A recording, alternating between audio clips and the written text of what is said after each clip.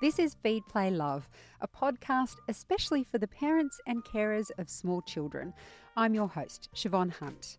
Over the years, I've spoken to some really interesting people about parenting, and this next interview is one from our collection. I hope you enjoy it. There are hundreds of childcare centres around Australia with different approaches to education and learning. Today, we're going to start close to home with the centre where my daughter goes. It's called WeCare in Sydney. The founder and owner of WeCare, Ruth Weinstein, uses a philosophy known as Reggio, from the northern Italian town of Reggio Emilia. It sounds quite exotic. Ruth, welcome to Kindling Conversation. Thank you. So let's start with the name. How does a philosophy about early learning come from an Italian town?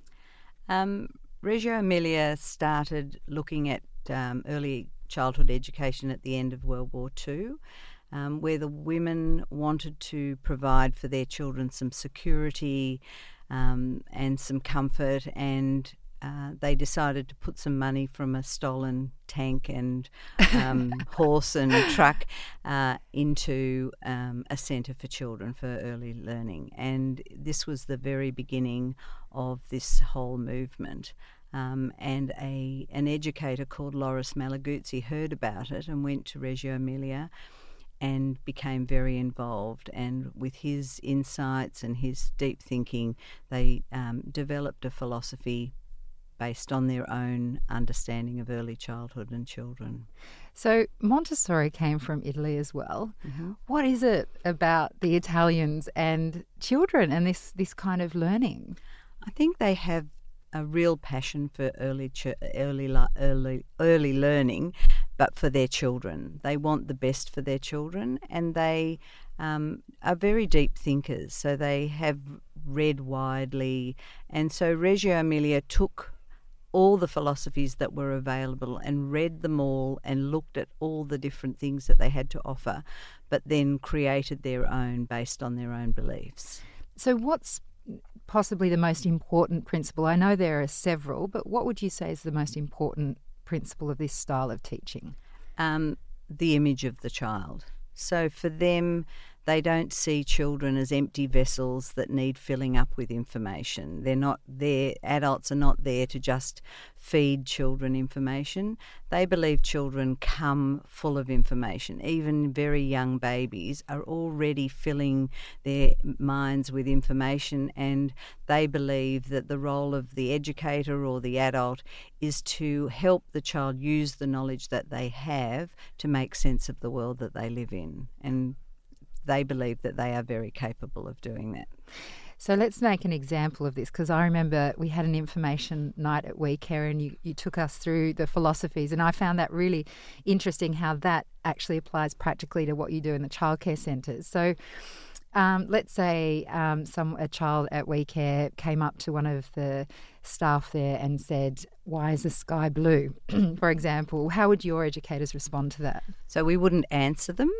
Our first response would be, "What do you think?" Yep. So we would ask the children what their ideas would be. So we've had this conversation where I asked the children why the clouds were brown, and they came up with all sorts of things, and the main theory was that the smoke from Mummy's coffee goes up into the air and then out the window and creates brown clouds. Now, we wouldn't then say to the child, yes, that's right, or no, that's wrong. We then said, well, that's a really good idea. Let's make some coffee and see if we can catch the smoke and see if we can make some clouds. And so we extended that child's idea and hypothesis by allowing them to try it out. We never did come to a conclusion, but we allowed the children to do that. And sometimes we might do that through asking them to draw their ideas, so using all the languages that are available to them, which Loris Malaguzzi called the 100 languages, that these children can express themselves through all sorts of different ways, and not every child is a good talker. Some are good drawers, some are dancers, some are musicians, some are good at making things with clay and wire. So there are all sorts of ways that children can express their ideas and their hypotheses. So For one of those parents who might be a warrior, they shall remain nameless, when their child asks them a question like that and they go on this beautiful, fantastical journey about what might make the sky blue or the clouds brown or whatever, and then they think, oh dear, they're going to go to school and say, this is how the world works, and it's not how the world works. What's your response to that as an educator of young children? I think eventually children will find out the information, and sometimes we take the children to the internet and look up information and read books and so forth. The world isn't going to fall down if a child has a theory about the sky being blue because, a aeroplane went past and painted it blue. I think the important things that children need to know, the concepts that they need to know, they will learn along the way. And having amazing imagination and having wonderful ideas is only going to be beneficial to them in the future. If their answers aren't 100% right, eventually they will find the right answer. And is part of it about allowing their little brains to be flexible? Because I imagine they're going all kinds of places, aren't they? Yeah, and giving them the opportunity to just be free to think and have ideas and to know that everybody has an idea. And part of the Reggio philosophy is that the children are part of a community and that everyone has rights. So everyone has the right to have their own opinion and everyone has the right to have their say. And so we listen to each other, but we don't say, no, that's not right, or that we would say, that's a really interesting idea. I wonder what your idea is.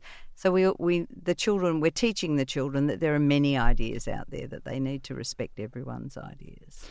And so coming back to a practical level again, could you describe what a day at WeCare might look like? So when the child arrives at the daycare centre, I mean, of course I know because I drop my daughter off there all the time, but for people who haven't seen a centre that kind of embraces this type of philosophy, what does it look like for the children? Okay, so there could be a whole series of things set up, what we call provocations. So there could be, we have a very big light table, and there could be something on the light table to inspire the children, and it might be something they've never seen before and materials they've never seen before for creating images or pictures or just manipulating those materials. So there would be lots of those things.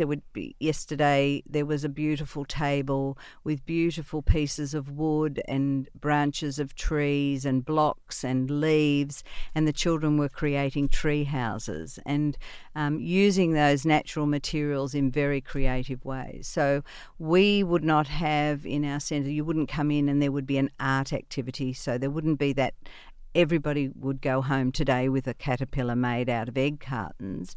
We might be talking, for instance, they've been talking about worms, and we might give them an opportunity to create their own worms, but they would decide what materials they were going to use. And so the children would be using clay and wire a lot, and so they might say to us, I need some wire for my worm, or I need some clay, and we would provide those things for them.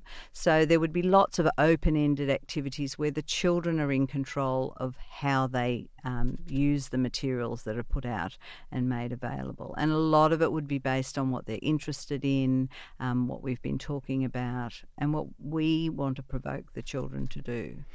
And when you were talking to us on that information night, the example you made about that not giving them something to take home necessarily was going into a primary school class and then there's a row of owls that look the same. Can you talk us through that? Because I think that's what people have had an experience themselves of when they're at kindergarten. You all did the owl, or you all did the, I read somewhere recently that if you don't know that it's yours in the row of owls or ducks on the wall, then it's not art. So what we believe is that children should be creative. So if children were going to draw ducks, let them draw their own ducks. Having a pre-drawn shape for the children to fill in with pre-described materials says to the child, this is the only way a duck should look. And we know that ducks come in a million different formats. So the idea is not to make children do the same thing, because that's not being creative. And in Reggio, it's about being imaginative, creative, using your own ideas. They use lots of loose materials. So we have what we call transient art.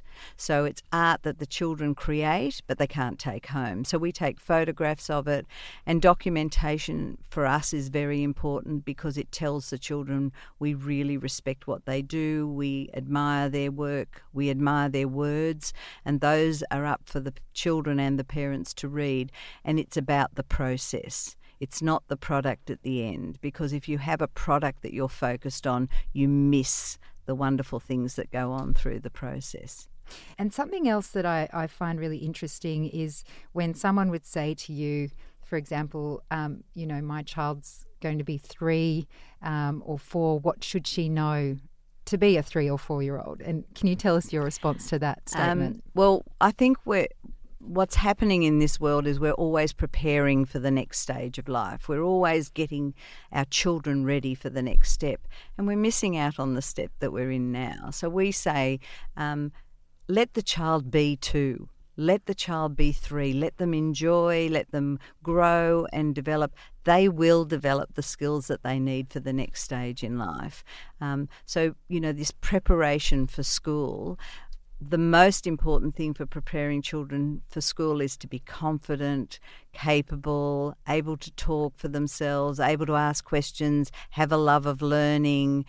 All of those things come from being immersed in a program that fosters those skills, and when they go to school, they absolutely thrive. I mean, our children don't do letterland and they don't do things, but letters and words are immersed in what we do. So they may be writing a letter to a newspaper because they're very passionate about whales and they don't want the whales being killed. So in that, there's lots of literacy and lots of experiences. So the children are learning the power of language, of the written language, the power of being able to read, and eventually they will read, but we're not forcing them. They will do it when they're ready and when they need to.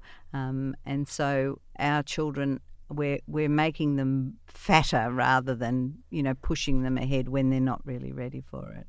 Now, at the risk of using the language that people do about children, but to summarise, I guess, you've been doing this for some time. 40 years. And I've noticed there's lots of people who come back and bring their children, and they went to We Care. Exactly. What are the sorts of outcomes you've seen from the children that have been through your centres? I think I've seen if I look back at when I first started, that children who are part of this Reggio Emilia philosophy are far more creative, far more confident about asking questions, about saying, why are we doing this? Questioning things. They're more confident, and they work very well together with other people. So it's not about the individual isolated. I think what I've seen is children working as a community and fostering a community awareness, and being extremely creative, doing things that I would never have imagined 3- and 4-year-olds to be capable of. I think my daughter's in good hands. Ruth Weinstein, thank you so much for coming in. Feed, Play, Love is a babyology podcast produced and presented by me, Siobhan Hunt. I'd love to hear from you, so if you'd like to get in touch, email me at feedplaylove@theparentbrand.com.au. See you next time.